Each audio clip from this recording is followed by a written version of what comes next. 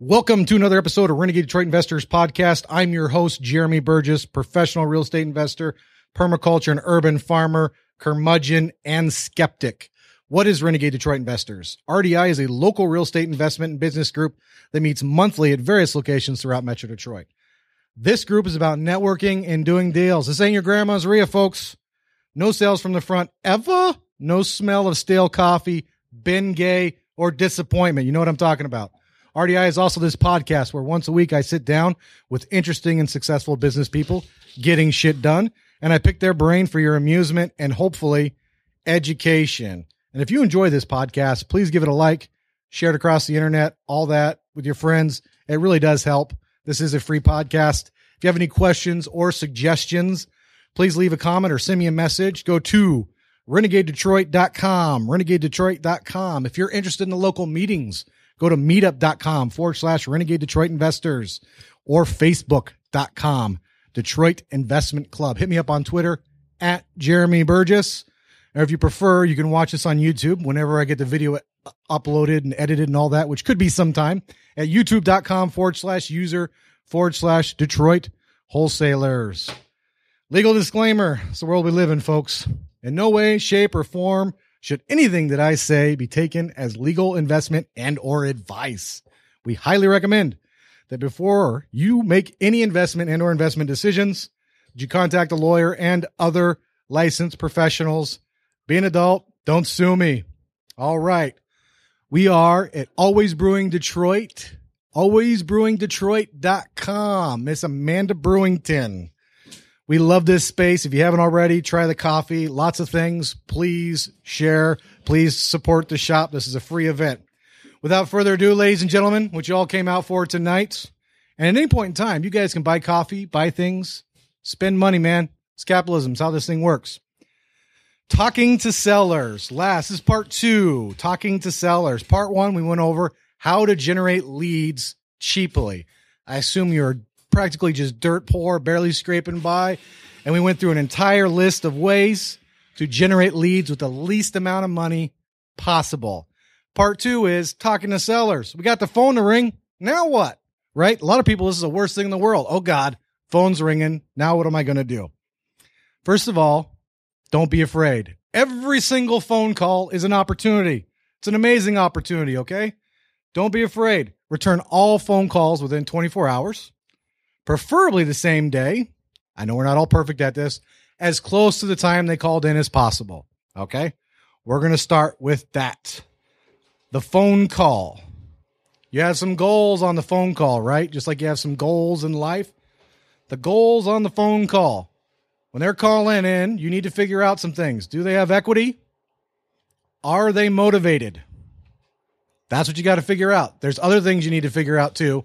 But I want you to be thinking these 2 things, and you want to get to these 2 things as soon as humanly possible. Equity and motivation.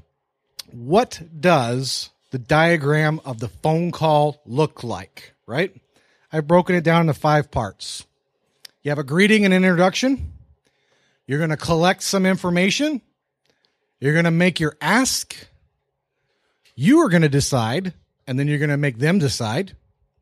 And then you're going to book the appointment. This is the initial phone call, right? So from the top, greeting and introduction, collect information, ask, decide, book the appointment.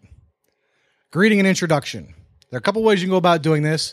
If you answer the call live, you do it differently than if you return the message, right? We return the message. So for convenience sake, we're going to talk about returning the message, meaning the seller called in. They left their message either in a voicemail or to a live answering service. Do one or the other. My greeting or introduction, Mr. and Mrs. Smith. Hi, my name's Jeremy. I work for Steve. I'm returning your phone call from earlier today regarding the house X you called in about Monroe in Detroit. Yo, yeah. How's it going? Boom. Then I move right into, what can you tell me about the house? And I shut up. This question works about 80% of the time. I go with the broad, what can you tell me about your house? Because you would be surprised what people tell you when you ask the question this way. I could just start going right down a list of questions that I have. I certainly have them all in front of me. But you'd be surprised what people tell you, and you need to know lots of information. The best way to find out information is not have to ask it specifically, right? A lot of these things are personal. If you can avoid asking them, it's better to avoid asking them, and you'll never know what they'll say. Oh, my cousin's living in it. They're renting. Well, are they really renting or not? Well, I guess they're not really renting, right? If you were to ask them the question, you may not ever get to that. They might just tell you that they got the house from their mother. They inherited the house. You didn't have to ask, how'd you get the house? How'd you buy the house? So I start with, what can you tell me about your house? And shut up. There is some information you do need though, right? On top of motivation and equity, you have to decide how much the house is worth and what work it needs. And you need to kind of establish some rough numbers on the phone. I'd say within 10 to 15%. You want to get close. Why do you want to get close? Because all your time driving costs you money.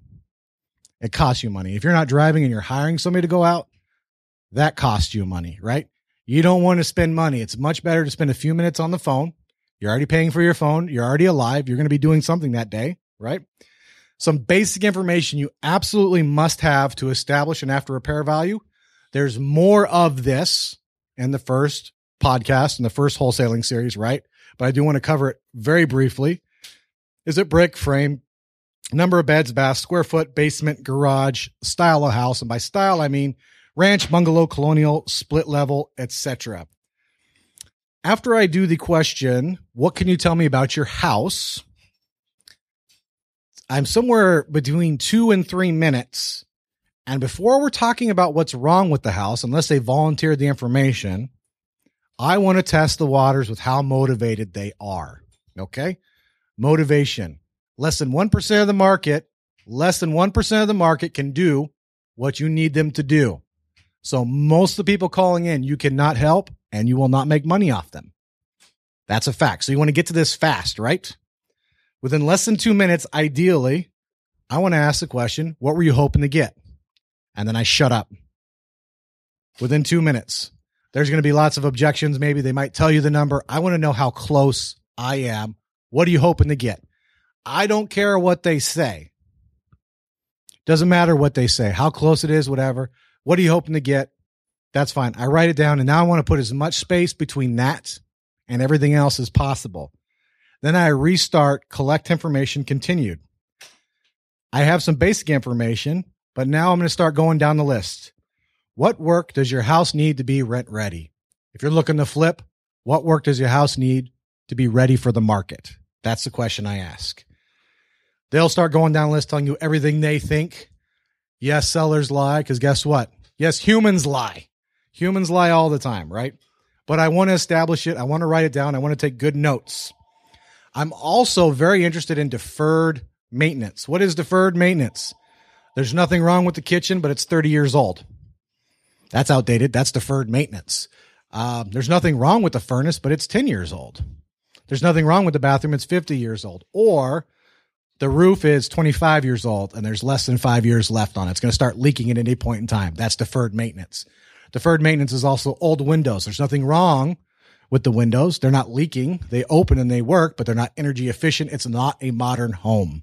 It is not a modern layout. So I want to figure out what the work is, and I want to figure out, has it been updated? I'll ask questions like this.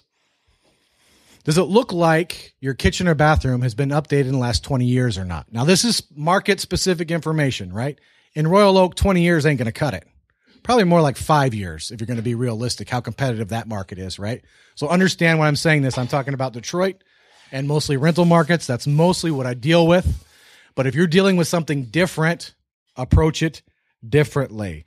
You may have to ask, has the kitchen and bathroom been updated in the last 10 years? When was the house built? This is market-specific information, right? Detroit, it's pretty much easy. You have 3 houses, bungalow, ranch, and colonial, right? But if you're not in Detroit or if you're in the suburbs, things matter differently. I'm somewhere between 4 and 5 minutes in the conversation. If they haven't already told me, I need to know why they're selling. I have to know why. I don't want to waste any time with them. I don't want to waste their time. This is a business of numbers, right? So if they haven't told me, I'm like, why are you selling? Why are you selling? That'll be one of the questions I ask. If I don't get a good answer, I'll start throwing water on them, cold water, right? Have you considered listing with a real estate agent? I just want to know. Yeah, I thought about that, but I really hate to know. Oh, okay. Yeah, you really do hate it. Good. I hate them too. I don't, but I want to know. Oh, yeah, I might do that. I'm probably going to do that tomorrow, but I just wanted to see what you said on the phone. Well, that's not very motivated, right? I want to know that as soon as possible. All right. If they haven't told you yet, do they have equity? Come on in, pull up a seat, man. Do they have equity? What do I mean by equity? As a wholesaler, and I covered this in the first part, depending on where you're at, these numbers vary, but in general, you need 35% minus the rehab. So you need to ask, do you own your house free and clear? Or do you still have a mortgage? Shut up. If they have objections, overcome the objections. The objections are going to be at the end of this, by the way, right? Do you have equity? Are you motivated? Can you sell to me at the price I need to get, right? We're somewhere between 5 and 7 minutes in the conversation. We're coming back to the ask. Remember the first ask we did around 2 minutes where we said, what are you hoping to get? And we just wrote that number down and we just filed it away, right? We're not looking to do anything with it at that exact moment in time. We just filed it away. Now we're down to ask part 2. If I paid you all cash, close when you wanted, what is the least you would consider? Shut up. Let them tell you something. Now, there's lots of objections people may have. The more objections they have, generally, the less motivated they are. So take note of that.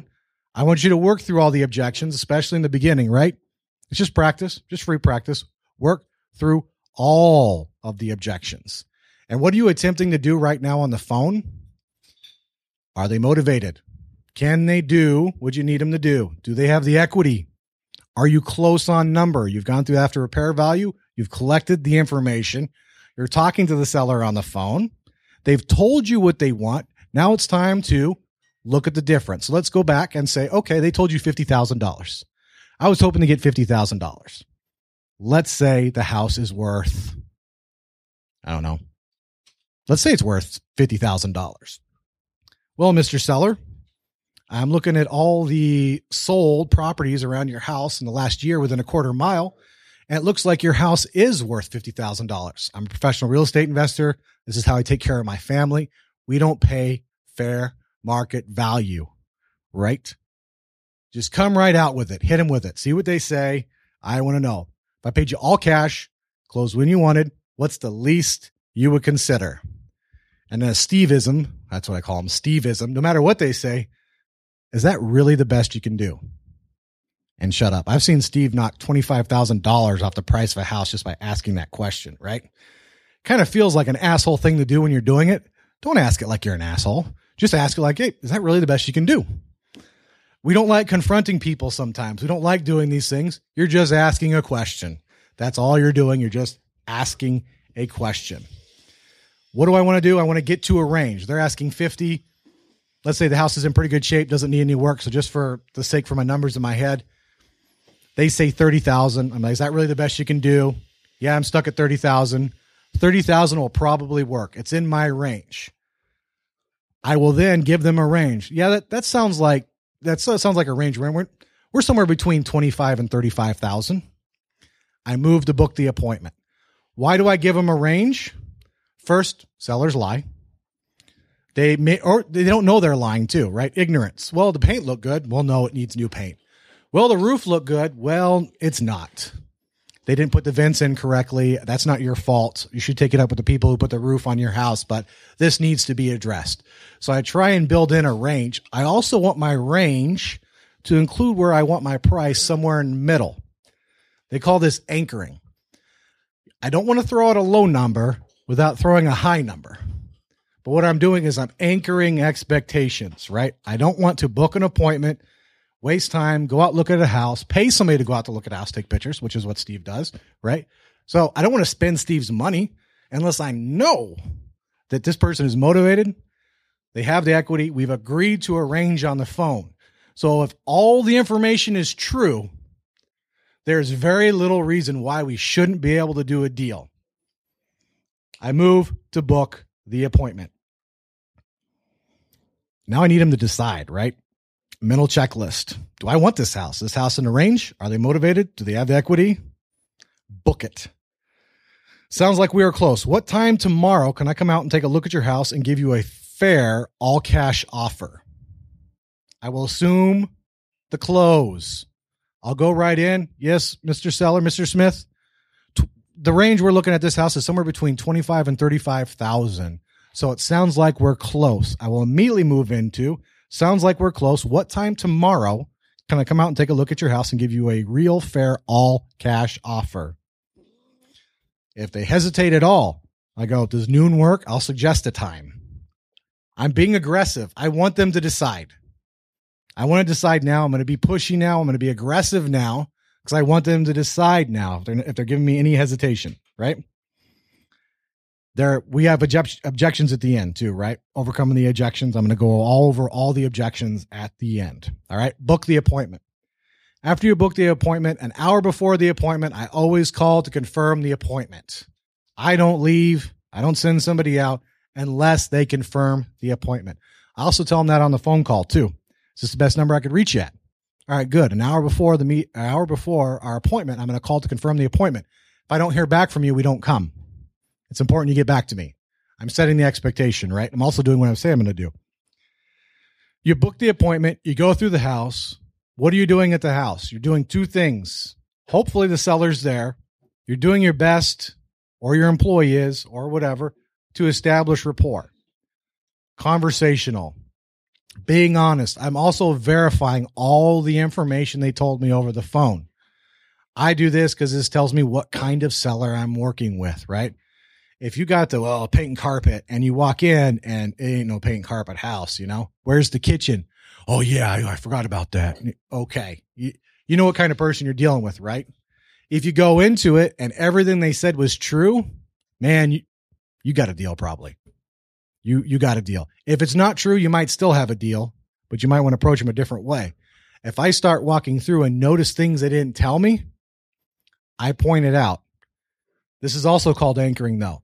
If you just go through the house and point out everything that's wrong, that is less effective than going through the house and pointing out things that are good and things that are wrong. When you point out something good, you legitimize the thing that is wrong, right? It doesn't feel like a tactic, and it also happens to be the truth, which works pretty well most of the time, right? You're going through the house. The goal is to get through the house 20 minutes or less, verify the work it needs, see if your offer is where it needs to be, right? Now, I approach sellers two ways. I'm not saying these are the only two ways. This is the way I have done it. If you have a super motivated seller, make the offer while you're there. Have the purchase and sale agreement while you're there. Make the offer. Get them to sign while they're there. I would say this is a small percentage of people for me. We don't do it hardly at all now, unless one of us goes on the appointment. Not usually, but I'm assuming you're going to be going on your appointments, right? What am I talking about with a super motivated seller? When you're talking on the phone, they are going to sell this house to somebody in the next couple of days. You can hear it in their voice. I'm just done. I'm tired. I don't even care what I get. If I just get what I have into it or most of it, or I don't know, I just want to be done. That's when you go prepared. That isn't most people. There are levels of motivation, and all sorts of motivation gets deals done. But that one, you want to strike fast, because the first person that puts a PA in front of them, they are very likely to sign, right? But that's a small percentage. Most of them, I make the offer the next day. Why do I do that? If you don't do this business full time, or if you're new, or if you're just some lay person, it seems crazy that you can walk through a house in 10 to 20 minutes, know exactly how much you're willing to pay for it, and move to closing.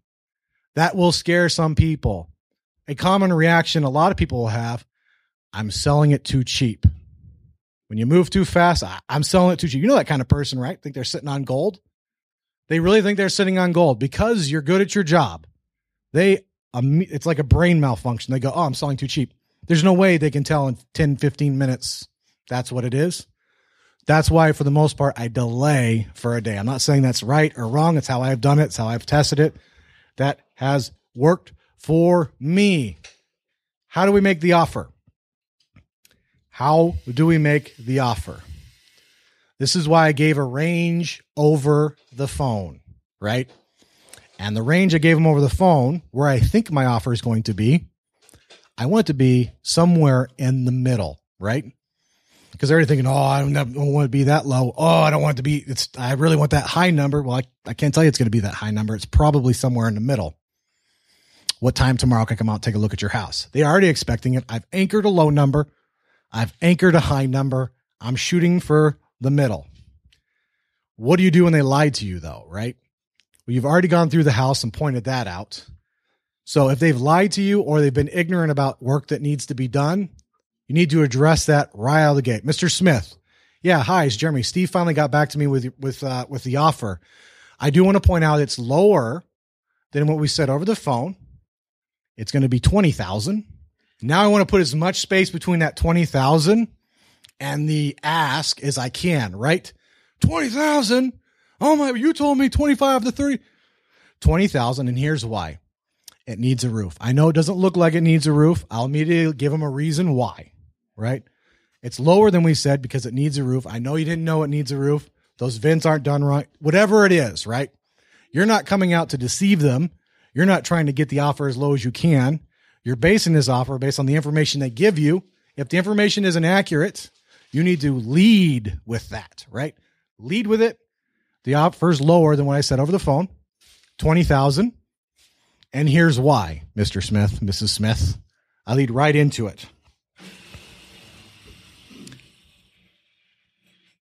Mr. Smith, my offer is lower than we expected, $20,000. And here's why. Let's say it's not, though, right? It's exactly, these are the best deals, right? You're within a range, you're within a few thousand. Seller's relatively motivated. They want to do something with the property. They've told you the truth about everything. They've agreed to arrange online. Or on the phone. They're very likely to say yes. I will lead with Mr. Smith. My offer is, remember, we're going to target 30,000 because we said 25 to 35,000. My offer is 30,000. The house needs a roof, windows, carpet, paint, whatever it needs. I'm going to put some distance between my offer and the ask, and I'm going to provide evidence in between. And I like to end with something that, does that sound fair? Shut up. See what they say. Obviously, in both cases, where you're doing this over the phone and emailing them a purchase and sale agreement, or you're doing this in person, once they agree, this is when you become a maniac, right? If they agree, they really haven't done anything, have they? Okay. How many times has somebody told you they're going to do something and then they don't do it? Ladies and gentlemen, if you don't have a signed purchase and sale agreement, you don't have shit. They agree to it. You're like a hound dog. You're all over that thing. You're covering up. You're calling. You're texting. You're emailing. If I have to, old person can't figure out the fact, I'm driving. Where can I meet you today? Burger King? Sounds great. I'll be there in an hour. I don't care. This is the part people screw up. The next person might call, no, 25 or 20,000. No, I give you 25,000 for that. Why? Because your lazy ass didn't hound them down. You don't have anything yet. It's like you're playing the game of football. You ran all the way in. You stopped at the 1 yard line. And you took a break. Don't do that. Don't do that at all. Once you got them, get all over them. That being said, all that's easier said than done, right? Sellers obviously have what we call objections. In the industry, we call these objections. And these objections fall into certain categories, right? I don't know if these are professional categories, people. I didn't go to college or anything like that, right? I just hit the phones, learn from Steve, learn from a bunch of guys, right? Here are some basic objections. The acquiring information objective. I'm not going to tell you that. When you ask the seller, is your house free and clear or do you still have a mortgage? I'm not going to tell you that. You ask them, how much is the house rented for? I'm not going to tell you that. Okay. How do you handle these objections? I'm not going to tell you that, or the combination of I'm not going to tell you that. That's private. I don't feel comfortable, whatever. Here's what I say. I understand that it's personal, but this is information we need to make you a fair, all cash offer. And then I'll immediately restate the question. Is your house free and clear? Do you own a mortgage? Or do you have a mortgage? Right? If they still give me some grief, they're not that motivated. I say, call me back when you feel more comfortable sharing important information. All right. Another objection. Acquiring information objection. You sent me the postcard or letter. Get that one a lot. You sent me the postcard. You tell me. I thought you knew. Yeah, like I get x-ray vision. I see through your house too. I know everything that's wrong about it. What I did was, no, I broke into your window and looked at everything. We get this a lot, right? Mr. and Mrs. Seller, we got your information from public records, which isn't always accurate. I need to verify this information. And then I'll immediately restate the question. Whenever I overcome an objection, I restate the question. Assume the close. I just assume they're going to tell me everything I fucking need to know. And I act like it when I'm talking to them. I just act like it. They tell you. And if they don't, I start going through these objections, right? We are looking to buy more houses in your neighborhood. So we mailed the houses in your neighborhood that we're interested in, and we need to verify the information. Do you own your house free and clear, or do you have a mortgage? Restate the question afterwards. Most common ones, price objections, right? Oh, Lord, the price is so low. I'm not going to give you my house. I'm not going to give my house away. How many times do you hear that? Hear that one a lot? Yeah, I'm not going to give my house away. I like to say a joke in a situation like this. Why not? All the cool kids are. They start laughing. I'm like, Mr. and Mrs. Smith, I don't expect you to give us the house. I expect everybody to do what's in their best interests. Restate the question, right? Crack a joke, restate the question, right? Why don't you come take a look at it and make an offer? That's a price objection, right? You asked, what are you hoping to get? Or maybe you're at the second ask. If I paid you all cash, close when you want it, what's the least you would consider? Why don't you come out and take a look at it and make me an offer? I need to follow procedure and collect some information before I can make an appointment. Immediately restate the question. I paid you all cash, close when you want it, what's the least you consider? They don't like that. I'm not allowed to book an appointment without this information. Sounds like we're close, but I need this information before we can book the appointment. Restate the question. If I paid you all cash, close when you want it, what's the least you consider? I want you to think of this thing as a conveyor belt. It's a conveyor belt. You're trying to control the conversation. Your seller, every time they have an objection, they're hopping off the conveyor belt. And you overcome these objections by getting them back on the conveyor belt, right? And what are you really trying to do? Trying to make them decide. That's what you're really trying to do. You're not manipulating anybody into anything. You're trying to make them make a decision. It's not like you can make them do anything anyway. No, do it. No, I'm not going to. It's not how it works, right? But there's some human psychology here where you do need to make them decide. Finally, last and least, if that doesn't work, call me back when you have this information available. It's called a takeaway. I like the takeaway. If I'm getting too much grief, they're not answering, I've gone round robin a couple times on these things, I'll just pull the whole thing and see what they say.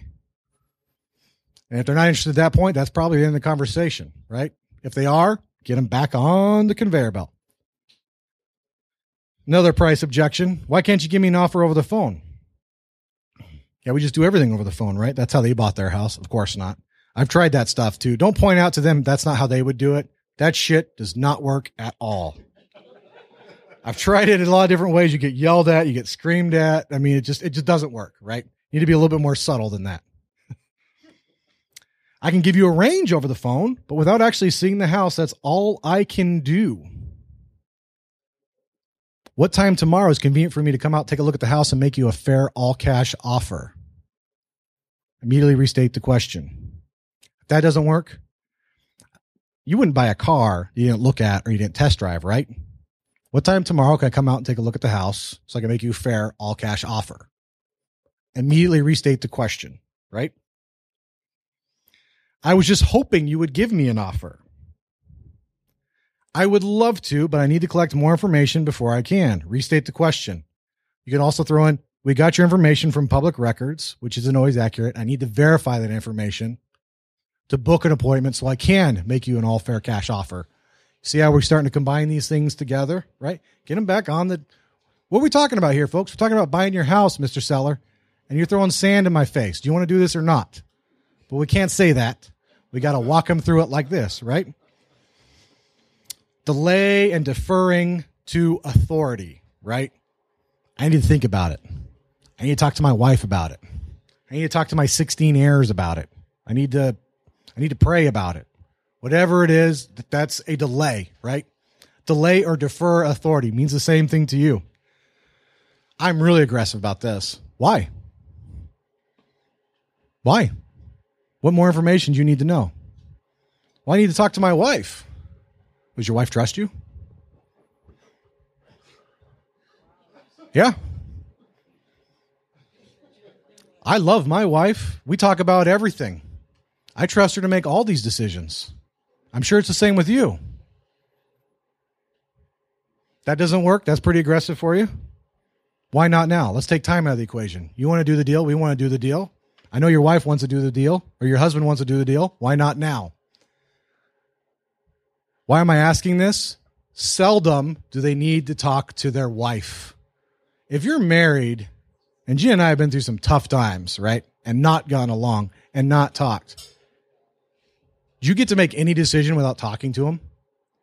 Do you even make the phone call without having already talked about it? Already have an idea? Odds are very high. Not always. Odds are very high. They're just throwing sand in your face. For whatever reason, they don't want to make this. They don't need to talk to their spouse. Odds are they already have talked to their spouse. So when I ask this, I'm trying to get to what their real objection is.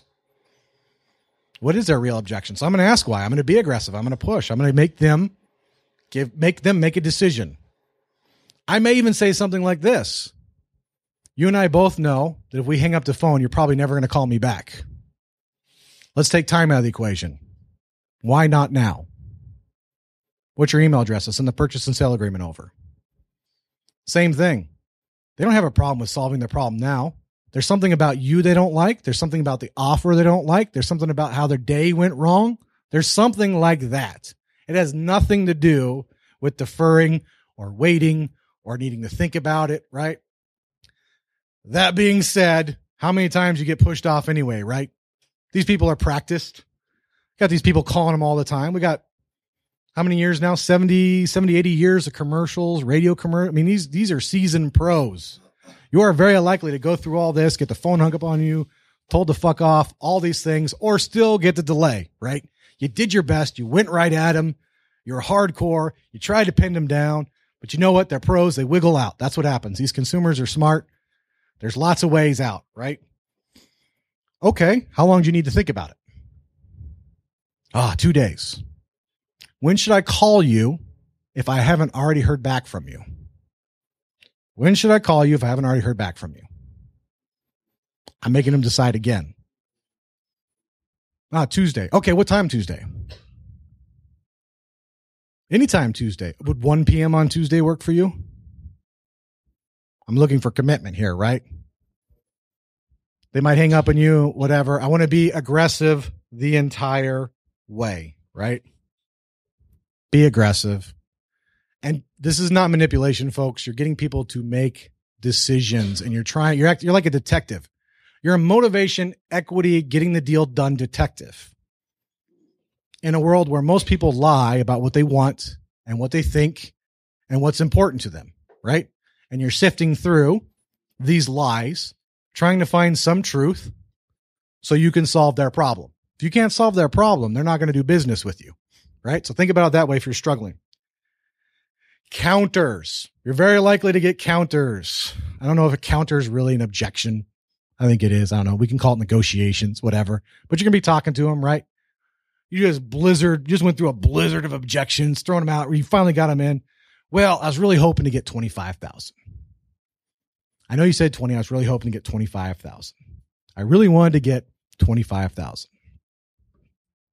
Mr. Smith, I would if not for.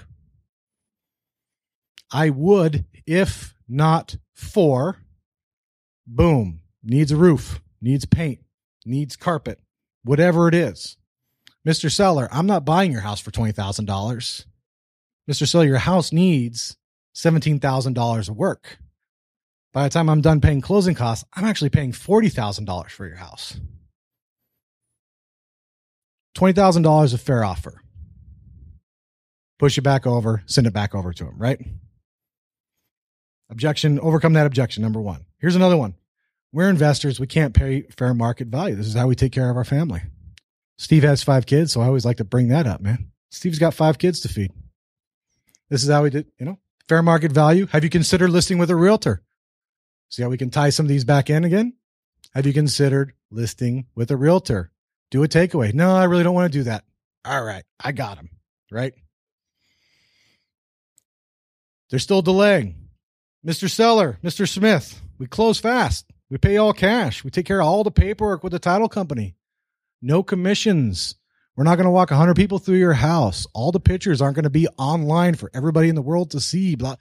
Whatever your unique selling proposition is, no contingency. When I sign, we're done. Mr. and Mrs. Seller. Boom. Put them back in. Put the offer right back in front of them. Now, here's some ways you can combine these things, right? There's combinations for these things. Mr. Smith, how much were you hoping to get? Oh, I'd like to get 50,000. All right. If I paid you all cash and closing you one, what's the least you would consider? Why not throw them together? Why not mix it up? Oh, I don't know. 40,000. Is that really the best you can do? Is that really the best you can do? We pay all cash, close fast, take care of all the paperwork. See how we can kind of you need to practice these things. Here are some general objection rebuttals on price too that I throw in, because I really want them to give me a price as fast as I can, right? Well, I don't know. How much are you hoping to get, Mr. and Mrs. Seller? I don't know. How much you're willing to offer? I'm not sure. What's the right price for you?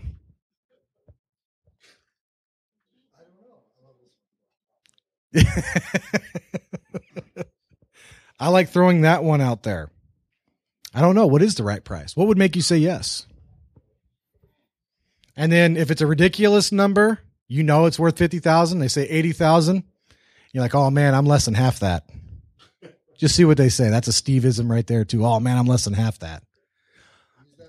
Yeah, that's a hardcore temperature check right there, folks. You might want to be careful when you're using that one. There's no Vaseline, spit, nothing on it. That's just going right at it, right? All right. They still giving me grief. Well, you don't want to lose money. How much you have into the house? I ask this question like I own the place.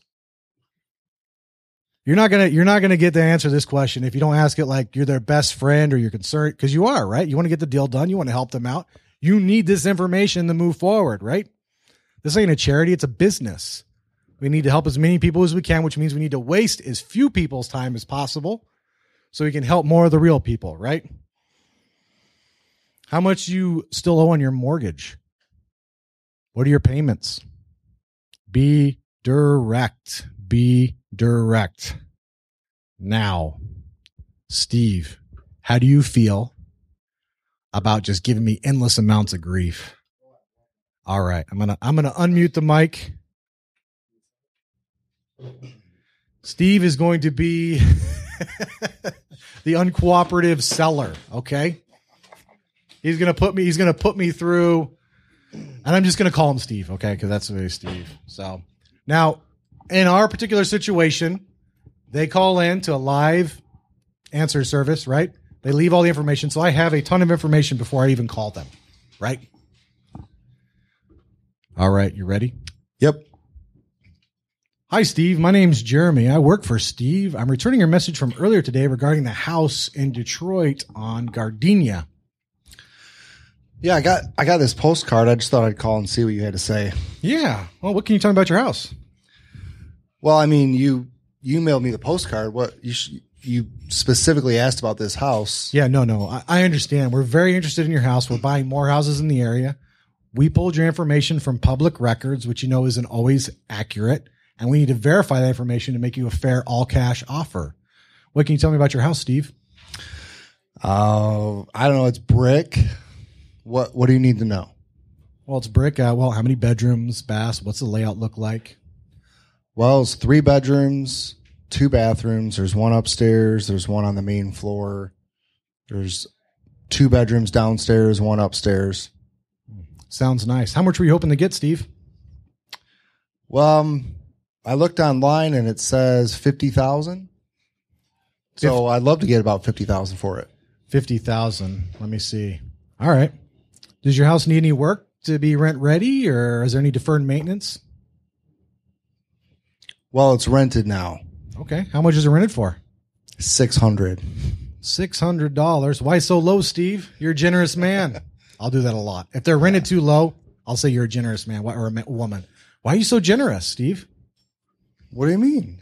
That's good rent, isn't it? $600. Market rate's more like $750 to $800 a month. You're being very generous with your tenant. I hope they send you nice Christmas presents. Well, I'm happy when they send me rent. That works. Does your house need any work that you're aware of, or how long have your tenants been in there? They've been there a couple of years, I guess, about a year and a half, maybe. No, it's in good shape. I mean, it's rented. It's in good condition. They pay on time? Usually. Do you have receipts or anything like that? Signed lease? I have a lease. Okay. No receipts, no proof of payment, bank statements? Oh, I don't know. I probably have something. What are you selling, Steve? Well, I got this postcard. Okay, but what made you think about calling? Because it said you pay top dollar. I had to pay that. Yeah, Steve sends out those. Well, Steve, my boss, he's a professional real estate investor. This is how he feeds. He's got 5 kids. This is how he feeds his family. We can't pay fair market value. That being said, we can make you an all-cash offer, close fast, take care of all the paperwork. If I paid you cash, close whenever you want it, what's the least you consider, Steve? Oh, the least. I don't know. You can't pay me 50? It says it's worth 50. Well, I understand it's worth 50, but we can't pay fair market value, Steve. I don't know. How much do you have into it? I know you don't want to lose any money. Oh, I've had it for 35 years. Oh, is it free and clear, or do you still have a mortgage? Yeah, it's free and clear. Okay, so it is free and clear. Well, if I paid you all cash, close when you wanted, what's the least you consider? We take care of everything. No commissions, no real estate agents. You're not going to have 100 people walking through your house. Well, can't you just make me an offer? I mean, you're the expert here. That's why I called. Can't you just make me an offer? You have a lot of info. Well, I can give you a range, but without being able to get into it or see or anything else like that. Why don't you just drive by it and take a look at it? Oh, yeah, we get that one a lot. This is where I defer authority. I have procedures I need to follow, Steve. In order for me to book an appointment and make you a fair all-cash offer, I have to follow these procedures. One of these procedures is I need to know how much you want. Paid you all cash, close when you wanted. What's the least you would consider? Yeah, I mean, I don't know. I just make an offer. I was thinking about half that. Half what? Half to 50. More like 25. Oh. But I'm getting $600 a month. That's good money. I know you're a generous man, Steve, but your house should be rented for $750 to $800 a month. Well, that's $6,000 a month or $6,000 a year. You'll have it paid off in no time. Sure. And they don't ever mention taxes, insurance, water, any of that stuff. So they just add the rent up for the whole year, and they tell you that all the time. So that's why I threw that one in there. Steve, my boss, is a professional real estate investor. He doesn't manage these properties himself. He doesn't take care of them himself. He has a property management company. He has procedures he follows. I understand that you're probably doing it in an excellent way that works for you, but we're a mid-sized company, and I have to follow procedure in order to book an appointment. Are you willing to consider an offer less than $25,000? I don't know. Maybe $25,000 I think I could do, but I don't know about any less. Not any less. Is that really the best you can do, Steve? All cash, close fast, take care of all the paperwork, no commissions. Why don't you come take a look at it? All right. What time tomorrow works best for you, Steve? How's 10 o'clock? 10 o'clock sounds great. Is this the best number to reach you at? Yep, this is my cell. All right. So I'm going to book you for 10 o'clock tomorrow. Our property scout, Brian's going to come out. I'm going to call you an hour before. So we have a 10 o'clock appointment. I'm going to call you on this number at 9 a.m. to confirm the appointment. If I don't hear back from you, we don't leave. Okay? Okay. Sounds good. All right, Steve. This is my cell number too. So if anything comes up between now and then, give me a call, shoot me a text, let me know. If I don't answer, it means I'm on the phone, asleep, or dead. And there we go, right? Do you see how I just objection? Steve, really, phone calls generally aren't that tough, right? They're not. But I wanted to show you how he can just throw a ton of stuff at you, and you can just mix and match all these different things. Now, they might not say it exactly like that, but every time they say no, or they give you a reason why, you want to try and categorize in your head what that reason is. What is that reason? Is it a price reason? If it's a price reason, you have your price objections right in front of you, and you start going down the list. You pick the ones that best suit the person you're dealing with. If they start giving you acquiring information objections, you have your objection list right in front of you. You go, I don't feel comfortable telling you that. And you go, oh, that's an information objection. And you go, I understand that it's personal, but this is information we need to make you a fair all cash offer. Do you own your house free and clear? You still have a mortgage. Always restate the question after the objective. Always. Mix and match, right? You're gonna get at least three to five objections, unless you have a super motivated person. And then you might be getting set up to get robbed or something like that. I mean, this is Detroit, right? Be careful, folks. But generally, you're going to have 3 to 5 objections before you get to a price and or book an appointment, right? So I will be putting this in a book. You can also write down. You can also listen to this. This will all be available online. The recording will be available online tonight. It'll probably take me a couple days to get the book up with the link. You print these things off, and you're listening to the conversation like, okay, what is the structure of the conversation again? Let's go back and review. Greeting and introduction, collect information, ask, decide, book appointment, right? So this is how the conversation is going to go. You're going to do your best to stay in control of the conversation. Being in control of the conversation is talking as little as possible. Think of it like an art. The least amount of talking you can do, the better. They didn't call in to hear you talk. You need to listen to what they say, right? How are you going to get this deal done? First, they have to be able to do it. Are they motivated? Do they have equity? Then you have to be able to solve their problem, which is listening. And overcoming objections is helping them decide, right? So all this stuff that's going on in your mind, because you may go talk to your civilian friends about this stuff.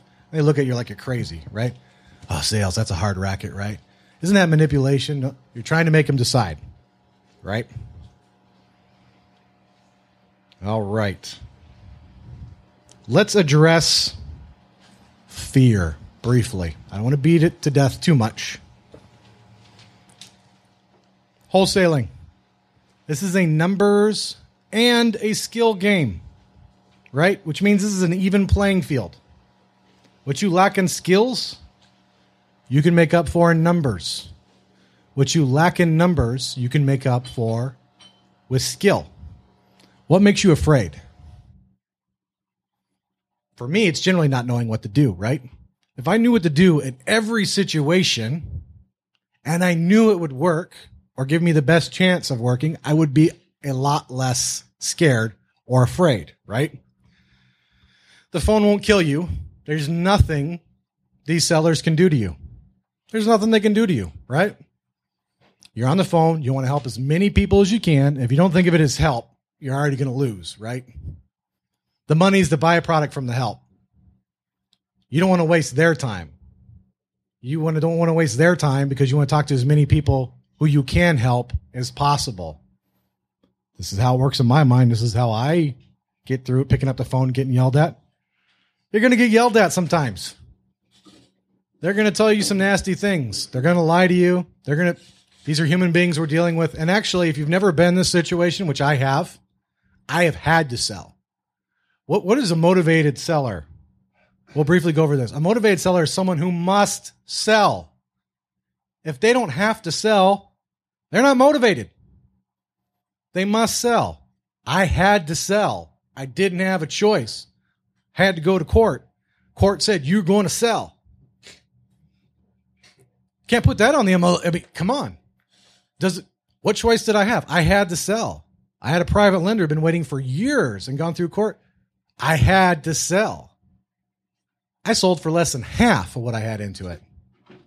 Why? Because I had to. And you know what? I was damn happy to do it too.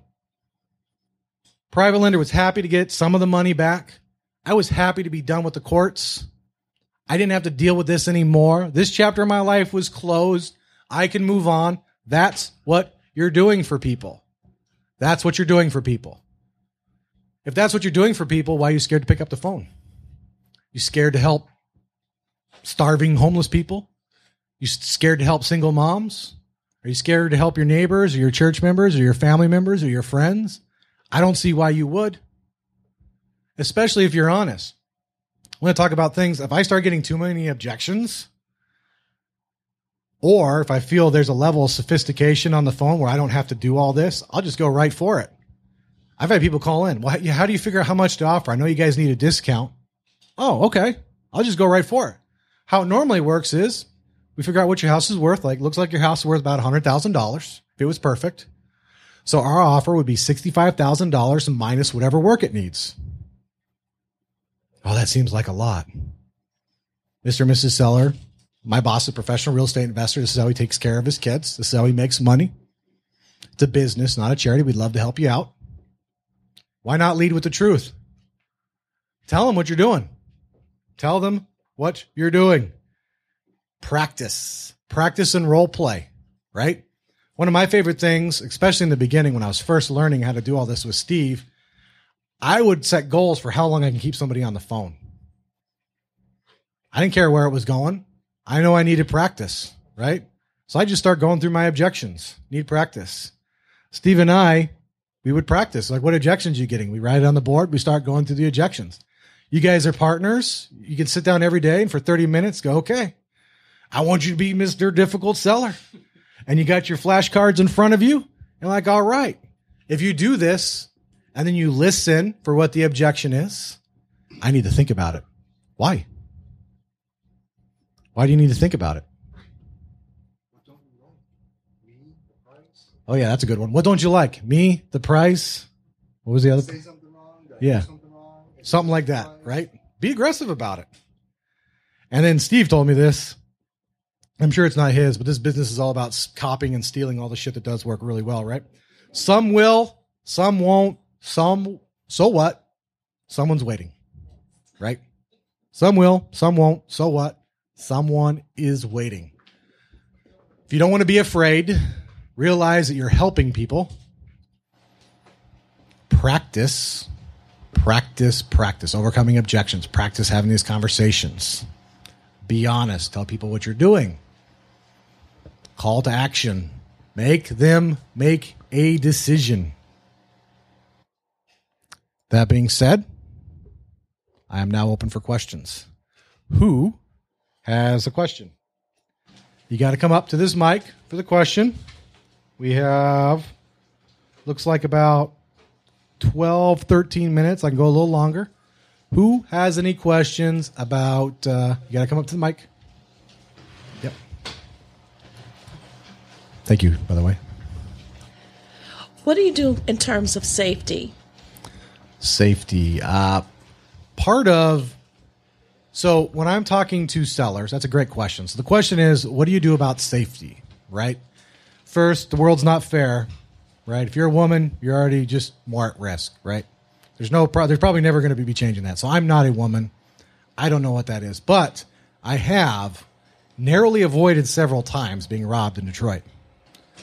Okay? So it starts with the seller on the phone. If they're lying to me about anything, I'm automatically more careful, right? If I show up to the house, before I get out of my car, because I do a lot of deals in Detroit, before I get out of my car, I just look. I look around.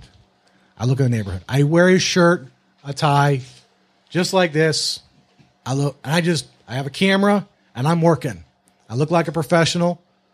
I scan the neighborhood, looks okay, and I start moving fast. Anybody that comes out to talk to me or looks suspicious or anything like that, I will generally approach them and hand them a card.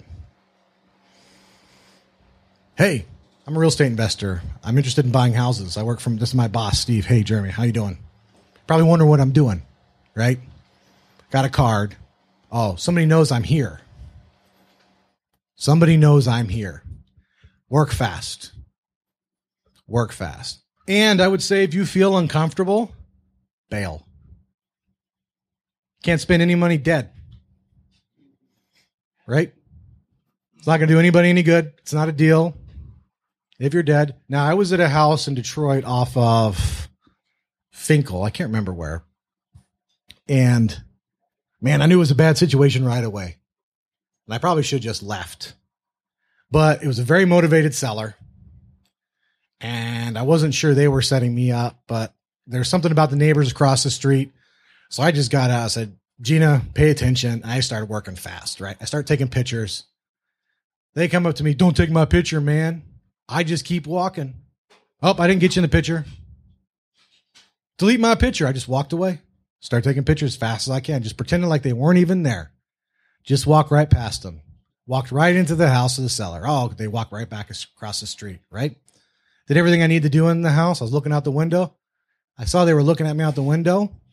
I went outside because I had to check something else. When I walked around the side, I saw them start walking. I immediately turned back around, went back in the house. They crossed back across the street. So then I just came out of the house, went right into the car, left. And then I wasn't convinced the seller wasn't setting me up. So I called him back and said, we're not interested. Right. It was a weird situation too. He told me it was rented. And then she was calling him honey, but there was bags everywhere and a mattress on the floor and shit like that. I mean, you see some weird stuff in Detroit and there's a lot of poor people, but that was just one too many coincidences in a row for me. So, I would make it your highest priority. I would be careful, or maybe just avoid Detroit, go in daylight hours. I always do daylight. I don't go at night. I confirm the appointment before. I have business cards. I look professional. They know, people know I'm coming. You can't get pictures at night anyways. Yeah, you can't get pictures at night anyway, right? I don't agree to meet a seller at night, ever. What am I going to do? Unless it's a sign a purchase and sale agreement, and then we can meet at a place like Always Brewing Detroit. Come to my house. No. There's a Burger King right up the street. Do you mind meeting there? I'll buy you a cup of coffee. Oh, okay. There we go. Does that answer your question? All right. Who else got a question? I know you do. Come on up. Quickly, this is radio. How do you determine the price for the house? After repair value, I look at sold comps. So all that information we collected about the house. All right. So I'm going to go back here. Brick frame, number of beds, number of baths, square foot, basement, garage, style.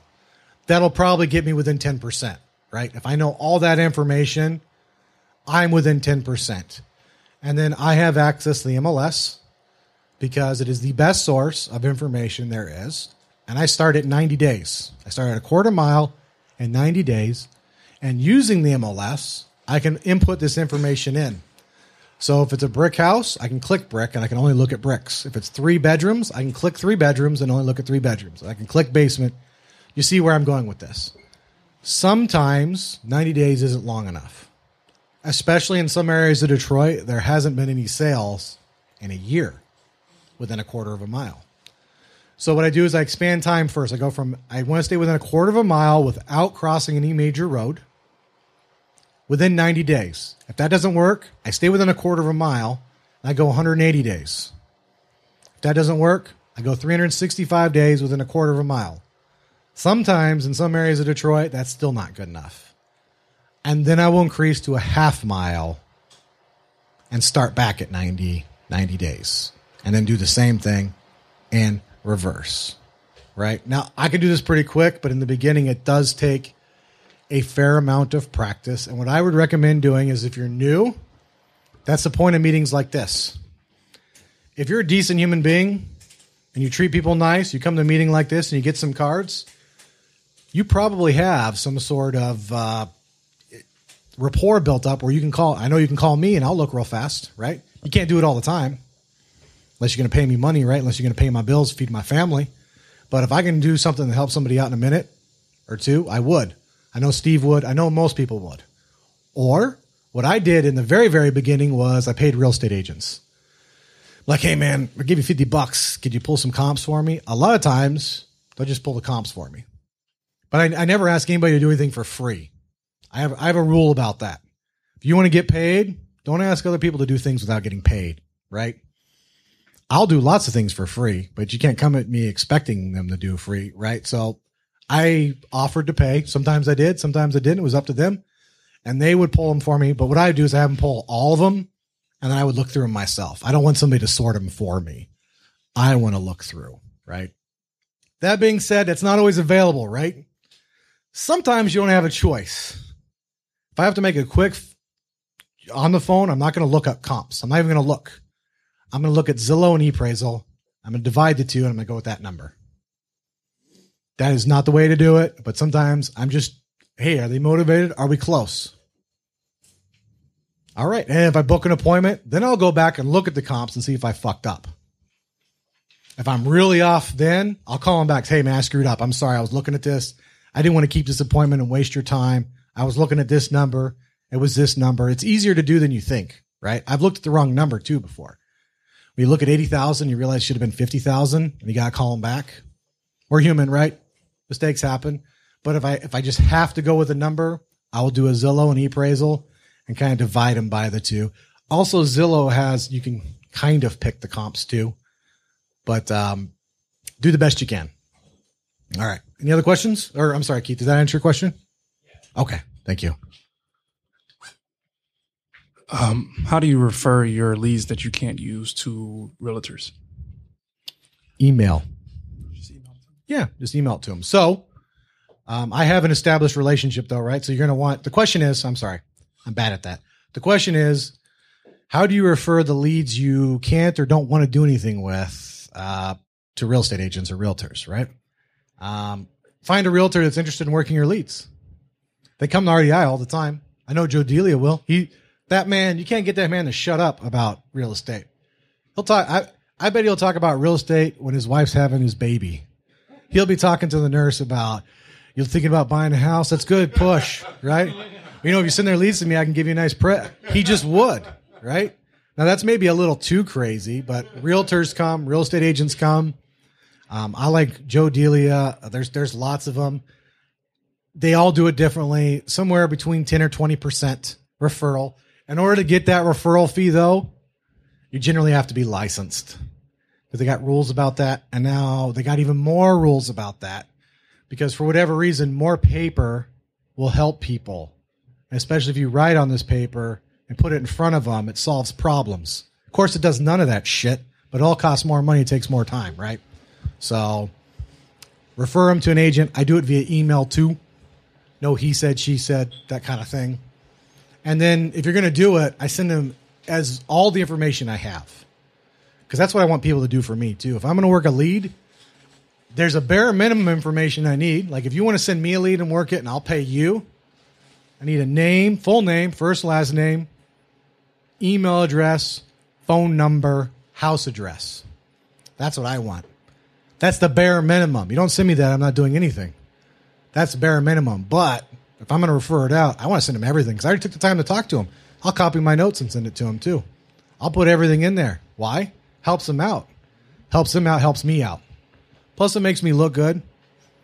Held to a higher standard. They're more likely to work my leads if I make it easy for them too. That kind of thing. So, seller doesn't have to answer all the same questions. Excellent point, Steve. Thank you. Saves time, makes it more convenient for everybody. Any other questions? Going once. Any other questions? Going twice. Does anybody want to practice with me? I could be a difficult seller for 5 minutes and you can just practice objections with me. Going once. Going twice. Sold. All right. If you have any other questions tonight, too bad. All right. I'm just kidding. You can ask me afterwards if you want to. Basically, don't be scared, folks. There's nothing to be scared about. The more you practice, the more you know. You're helping them. You're saving their time. You're helping friends, church members, family members, all that. You're helping them make a decision. You're being honest and a good person.